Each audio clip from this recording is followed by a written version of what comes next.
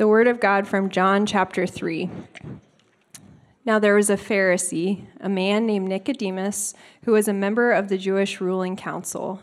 He came to Jesus at night and said, "Rabbi, we know that you are a teacher who has come from God, for no one could perform the signs you are doing if God were not with him." Jesus replied, "Very truly I tell you, no one can see the kingdom of God unless they are born again."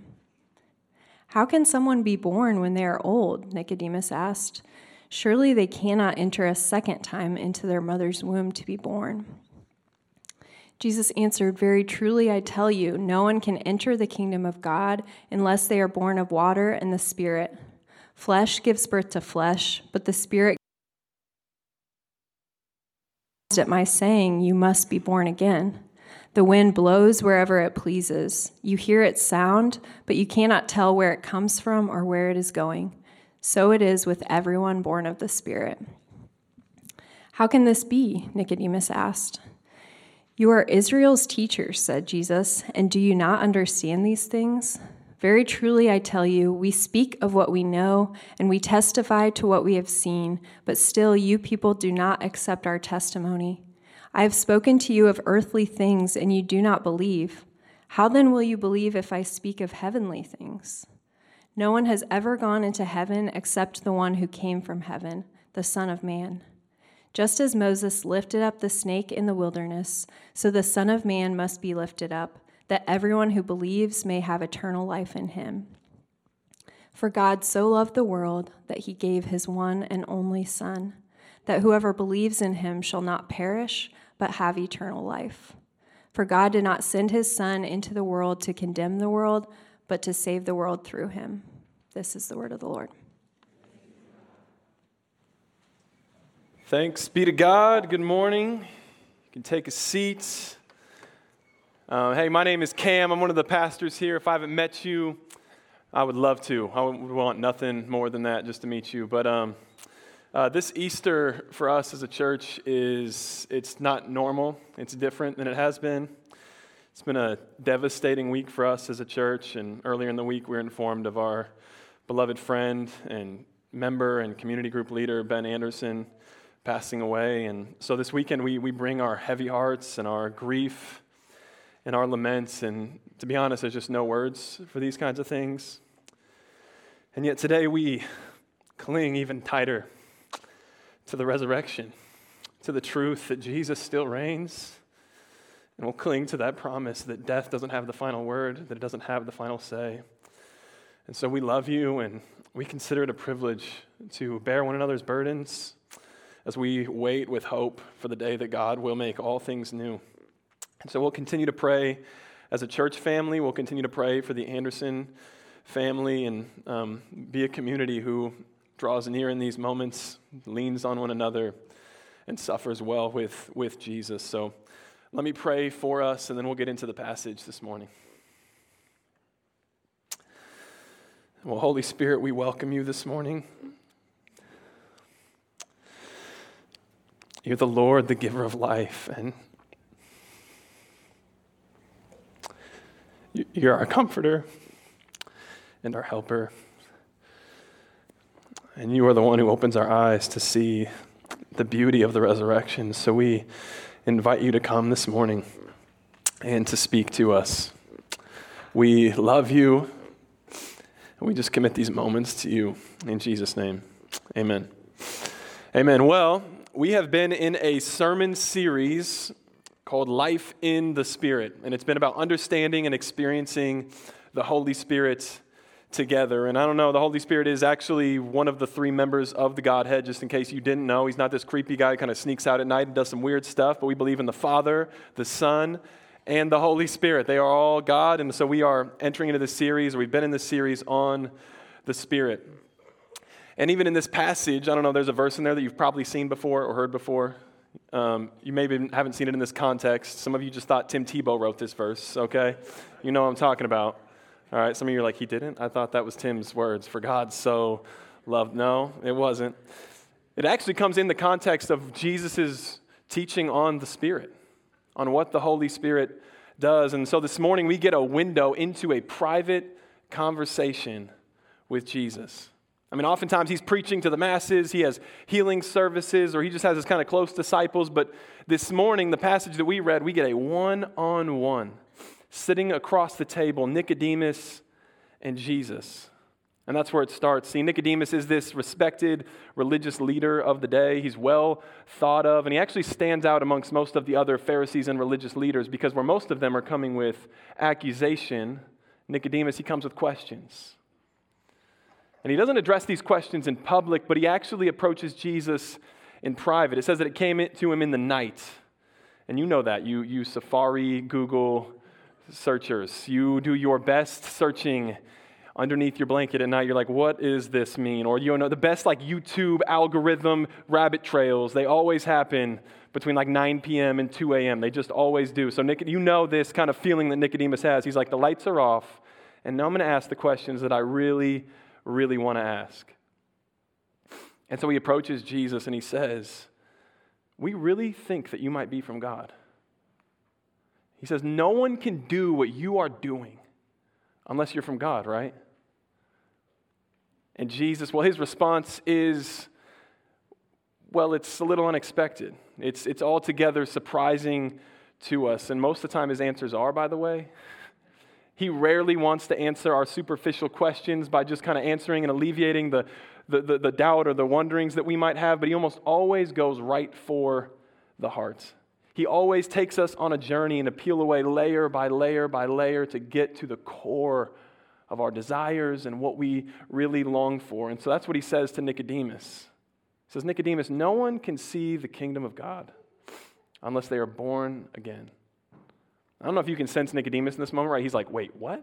Bro, like that's not at all what I was asking, right? He's confused, like, okay, that's not what I meant, and then he kind of gets lost in it. He's like, wait, but what do you mean, born? Like I'm a man, like I'm a grown man, Jesus, and you want me to be back in my mom, like, wait, what? So he asks Jesus, and then Jesus replies to him, he says, yeah, Nicodemus, if you want to enter the kingdom of God, you have to be born again. You must be born of water and the Spirit. And Nicodemus is like, bro, this is not what I came for. I don't know what you're talking about. And we hear it with similar ears too, right? And we have like this kind of weird cultural Christianity around that phrase, born again. You know, some of you, that's your Twitter handle. You're like, born again believer. It's great. It's fine. All right. My barber, it was out of town a couple weeks ago. It was a couple months ago. I needed a haircut. So I hit the waiver wire. You know, I signed somebody to a one-day contract to give me that haircut. Say, come on, bro, come through. This guy's cutting my hair, and he asked me like the question that I'm always a little bit nervous to get, you know. Cam, what do you do for a living? I'm like, oh, here we go. Well, I'm a pastor. You know, it's like, I have no idea what you're about to say. So I'm a pastor. He goes, no kidding. You know, cuts my hair. I'm a born-again believer myself. And I was like, dude, listen, I'm a pastor, and that makes me uncomfortable. Like, don't lead with that ever, okay? So I just want a little coaching tip right now. If you're trying to like introduce people to faith, don't just lead with like being born again, because it's just confusing, right? So we feel it. Nicodemus feels it. We're like, what do you mean? Born again. And why does Jesus tell Nicodemus, who's coming with all these questions, that he needs to be born again? I mean, isn't it a little dramatic? You're like, okay, relax, Jesus. Why not just say this? Hey, Nicodemus, here's the thing. You just need one more spiritual step. Nicodemus, if you just had a little bit more biblical obedience, yo, Nick, listen to this, bro. If you just cut this one thing out of your life, you're going to see everything that you want to see. But he doesn't say that. He says, Nicodemus, you must be born again if you want to see the kingdom of God. And because to trust Jesus and to follow Jesus is not about just adding one more thing to our life. It's not about going from a bad person to a good person or like a decent person and becoming a little bit better, but it is fundamentally about moving from death to life. It's about being recreated, remade, restored. 2 Corinthians 5 says that therefore if anyone is in Christ, he is a new creation, that the old has gone and the new is here. To be born again is to be given an entirely new identity, to no longer be identified by what you've done or what you've failed to do, but to be identified by one thing and one thing only, and that's who God says that you are. Scripture says that he who knew no sin, he became sin for us, so that in him we might become the righteousness of God in Christ Jesus. And that's what we celebrated on Good Friday, that Jesus, the perfect, sinless one who lived the life that we could not live, He appeared before God on the cross as if he were you and me. He became our sin, our shame, our weakness, our rebellion. And he stood on the cross as if he were you and me, and he became it. He paid the penalty that we couldn't pay, and now through Jesus and only Jesus, we can become the righteousness of God in Christ Jesus. We appear before God now as if we were Jesus. We have access into his presence, and the same voice that boomed over creation as Jesus went into the river, he comes back out and the voice booms. It says, "This is my Son with whom I am well pleased." Now through Jesus, that is the voice, that is the declaration over our life. That is what it means to be born again. And Jesus is explaining this to Nicodemus, which is interesting, right? He's saying, Nicodemus, you don't need just a little extra sauce, bro. You don't need just a little more. You need to reorient everything about yourself. And it's interesting that he chooses Nicodemus. Nicodemus, the righteous one. Nicodemus, the one who's held in high honor, high prestige in the community. The ones from the outside looking in, they would look at Nicodemus and they would say, he's got all the answers. He's got all the stuff. His life is in order. His family's in order. He's the guy. And Jesus to Nicodemus says, you must be born again. And so Jesus is making it very clear, based on what he's saying and who he's talking to, that the ground is level when it comes to Jesus. When it comes to coming to Jesus, we all come with need, and it's the same need. Nicodemus seemingly has it all together, but Jesus, he can see right through that. And so much of our lives is us trying to present ourselves in a certain way, and I just want to say, Jesus can see right through it. He sees what you're feeling. He sees what you're going through. He sees the lack and the need and the hurt and the pain that you carry. And we all carry it. It's because we're infected by this thing that we call sin. The scriptures refer to it as sin. And what sin is rejecting God. It's turning away from him, and it's trying to meet our deep needs with our own resources. It's trying to meet our deep longings with our own resources, with our own stuff. And commentators would say this is an all-encompassing definition of what Jesus means when he says the kingdom of God. That he's saying this is everything the human heart longs for. Romans says the kingdom of God is not a matter of eating and drinking, but of righteousness, peace, and joy in the Holy Spirit. And it's what we long for, right? We long to be made right. We long for things to be made right. We long for peace inside our souls, and we long for peace in the world. We long for this deep, real joy, sustainable happiness that isn't moment by moment. We long for the kingdom of God. All of us do. We have way more in common that separates us, and almost all of us have the same core longing. But how we go about meeting those longings and those needs is where we see the differences. Mark Sayers, he says it this way. He says, we want the kingdom of God. We all do. But we don't want the king. And it's in response to that Jesus says we must be born again. Not just do better or try harder. That's because his chief concern is not what you must do, but who you must become. Jesus is concerned not with just fixing a part of you, but revealing and having your entire nature renewed and restored. And it's why he follows with this in verse 6. He says, flesh gives birth to flesh, but the Spirit gives birth to the Spirit. Said another way, a person who is born of the flesh will become a flesh person, and the person born of the Spirit becomes a spirit person. And so Jesus, he's contrasting two ways of life here, the way of the flesh and the way of the Spirit. And some of you are like, bro, the flesh? Really? On Easter Sunday, you're going to bring out the flesh? Because it's a weird word. It's a spiritual word. It's a Christian word that we tend to use a lot. Like no one's on the news like, the problem with society today. It's the flesh, My barber, that guy who come out, he probably does say that, to be honest, right? He's like, bro, these people in their flesh, And I'm like, amen, bro, I'm a pastor. We get it. We link, No, we don't say that. So what is the flesh? What does that actually mean? What is the spiritual jargon that refers to, that Jesus is explaining to us? And if sin is us trying to meet those deep needs with our own resources, what the flesh really is our own resources. It's our own life. The flesh is our own strength and wisdom and abilities. And one proverb says that there's a way that seems right to man, but it leads to death. That's the flesh. It's our bent towards ourself, towards our own view and vantage point. It's the self-protection, the self-provision, the selfish desires that we have. It's the flesh. And he says those who are born of the flesh, you'll only always experience being a flesh person. And some of you, right when I said flesh and spirit, you knew where I was going because you've been in a Hobby Lobby before and you've seen it, or you follow a Christian Instagram accounts. See how I crossed all the generations right there? Some people were like, yeah, Hobby Lobby. And some of you are like, oh, IG, I know that. You get it, right? You know where I'm going. Galatians chapter 5, this beautiful portion of Scripture that has maybe one of the most clear differences and tensions that we can see in the flesh and the Spirit. And the Apostle Paul, he defines it when he looks at Galatians 5. He says, this is what a life born of the flesh looks like, a life independent of the Spirit by your own resources. In the Message version, it says, it is obvious what kind of life develops out of trying to get your own way all the time. Repetitive, loveless, cheap sex, a stinking accumulation of mental and emotional garbage, frenzied and joyless grabs for happiness, cutthroat competition, all-consuming yet never satisfied wants, a brutal temper, ugly parodies of community, and the vicious habit of depersonalizing everyone and turning them into a rival. I mean, hello, 2022. Can we be honest in church this morning? Can we just be honest? Loneliness is an epidemic.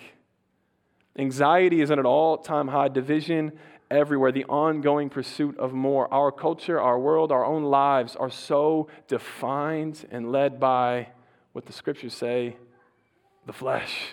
It's the flesh. But Paul, he says it even another way, and Jesus as well. He says, but then he says this of the Spirit, but the fruit of the Spirit, the life that comes by the way of the Spirit, is love, joy, peace, patience, kindness, goodness, faithfulness, gentleness, and self-control. And some of you, your whole life, you've been reading that like a to-do list. You're like, I'm a believer now. I'm a born-again believer. I got to start doing these things. I got to be loving. I got to be more kind. And you've tried and you've white-knuckled it, and it's failed you. And can I just put this verse into what it really means? It says the fruit of the Spirit. It's not the fruit of your own actions or your own efforts or your own strivings, but it's the Holy Spirit inside of you that has this life that it wants to produce in you. Paul is not giving us a to-do list when he says this, but he's actually giving us, he's vision casting is what he's doing. He's saying there are two ways that you can live this life. One is by your own resources, and one is by the way of the Spirit, and one sounds so much better.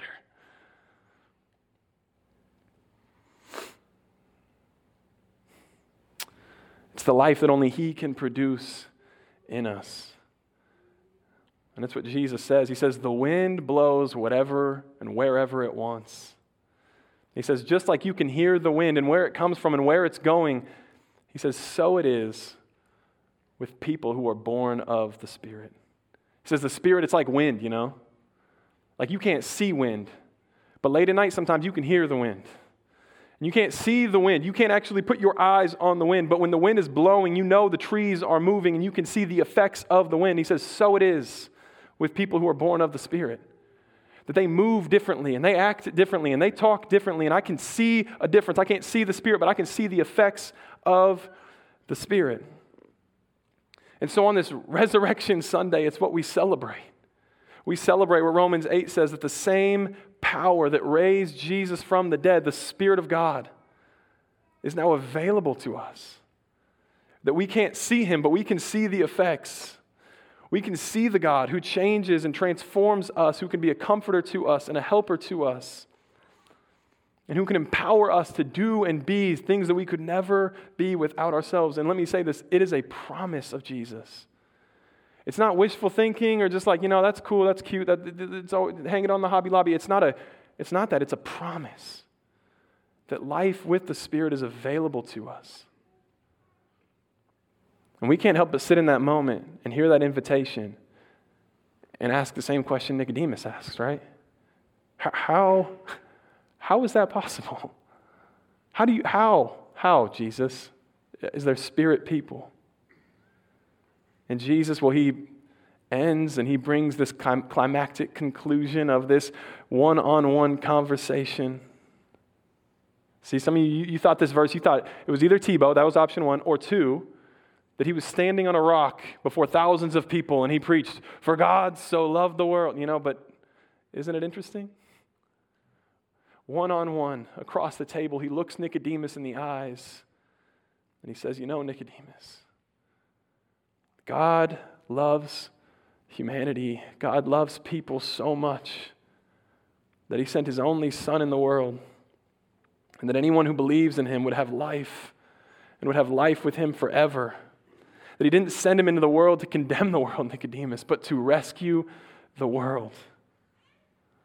One-on-one, he looks across the table, and you can sense the personal invitation, the personal voice of Jesus to us this morning. For God so loves you. And in the same breath, you can experience and sense the enormity of the invitation that whosoever would believe in him, whoever, however, whenever, the arms of Jesus are open. It says, whoever believes in me, believes in him. And that word's interesting, right? Believe. I mean, what does that actually mean, Jesus, to believe? I mean, does it just mean to intellectually agree with this kind of thing that you're saying? Does it mean to clench your fists and close your eyes and believe, What's the soccer show? I can't think of his name right now. Do we just hang the poster up on our church and just be like, believe? Soccer show, nobody can help me. Ted Lasso, there's my people. We're alive in church. Got to throw some Ted Lasso out. Hello. Believe. What does it mean? Frederick Bruner, one of our favorite commentators, he says that a modern word, a better word in our cultural moment, would be to trust. And he actually digs even deeper. He says it's actually closer to the word relax. That makes some of you uncomfortable. You're like, relax? Not in church, Cam. Not in church, bro. Especially you guys in the front row. I can see your eyes raised. Relax, not me. But what if believing or trusting in Jesus has a lot more to do with letting go and falling back into Jesus than it does gripping tight and stepping up? I mean, what's the way into the kingdom of God? How does he say it to Nicodemus? Isn't it interesting? He says, you want to see the kingdom of God, Nicodemus? He doesn't say, suit up, soldier. It's time. Put your shoes on, put your weapons out, let's go to war. But he says, you must be born again. No, you don't suit up, but you take on the neediness and the weakness and the utter dependence and helplessness of a newborn. You ever had a newborn? You ever held one of those things? They do nothing. They have nothing. They just do nothing. They add nothing, and people are just like, oh, it's so beautiful. And I'm like, you're lying, unless it's your kid, to be honest. We can be honest in church, right? Okay. They do nothing but need. They bring nothing to the table. He says, you want to know the way in to the kingdom, Nicodemus? You, Nicodemus, the religious one, the one who has it together, you want to know the way in? Become like a baby. Be born again. Fall back into Jesus and trust your weight into his loving care. And so this Easter morning we celebrate because we celebrate a God who pursues us, a God who initiates with us and who is so in love with humanity that he sends his Son not to condemn us, not to point a finger, but to open up his hands and to invite us, to rescue us, and then to live the life that we couldn't live. And he lives the life that we couldn't live, and he dies the death that we deserve. And he invites us to rest and relax in him. And we celebrate a risen Jesus who doesn't stay on the cross, who's acquainted with our grief and can sympathize with us in every way, but who also raises from the grave 3 days later, who defeats death. It says death loses its sting. It doesn't have the final word. And so we celebrate him who rose from the grave and who ascends into heaven, and then he sends his Spirit to us, his own life, his own energy, his own resources to live and be with us and empower us to do what we could never do by our own. And one of my favorite authors, he says that the way in is the way on. The way that we enter into the kingdom of God is the way that we continue on in the kingdom of God. In Galatians, it says that which was begun by the Spirit, is it now perfected by the flesh? That which was begun by his resources, do you try by yours now? But the invitation is still to trust, to relax, to be a child in your Father's arms. That the humility of becoming like a kid is the way that we move forward. Being deeply in touch with our own neediness and our own weakness and our own deficiency. And realizing that those things aren't the things that actually disqualify us, but they're the things that make us who we are. Those are the things that qualify us to know and to walk with and to receive Jesus. So you stand with me just as we close here. See, in John chapter 7, Jesus, he does what he didn't do to Nicodemus. Nicodemus, it's one-on-one, mano-a-mano, across the table, and he reveals his heart, he reveals his character. But then in John chapter 7, he stands before a crowd. He stands before the people. And he says, anyone who is thirsty, anyone who thirsts, anyone whose resources are not enough, anyone whose need is deep enough, anyone who thirsts, and anyone who believes in me can come to me for a drink. He says, for Scripture says, rivers of living water will flow from his heart. So there's an invitation to come to Jesus, to bring your pain, to bring your need, and to come to the fountain of water that never runs dry. And there's an invitation to become more than you ever imagined, to become spirit people. Anyone who's thirsty, he says, let him come to me. Let's pray. Jesus, we're aware of our need this morning. Some of us in deeper ways than we've ever known.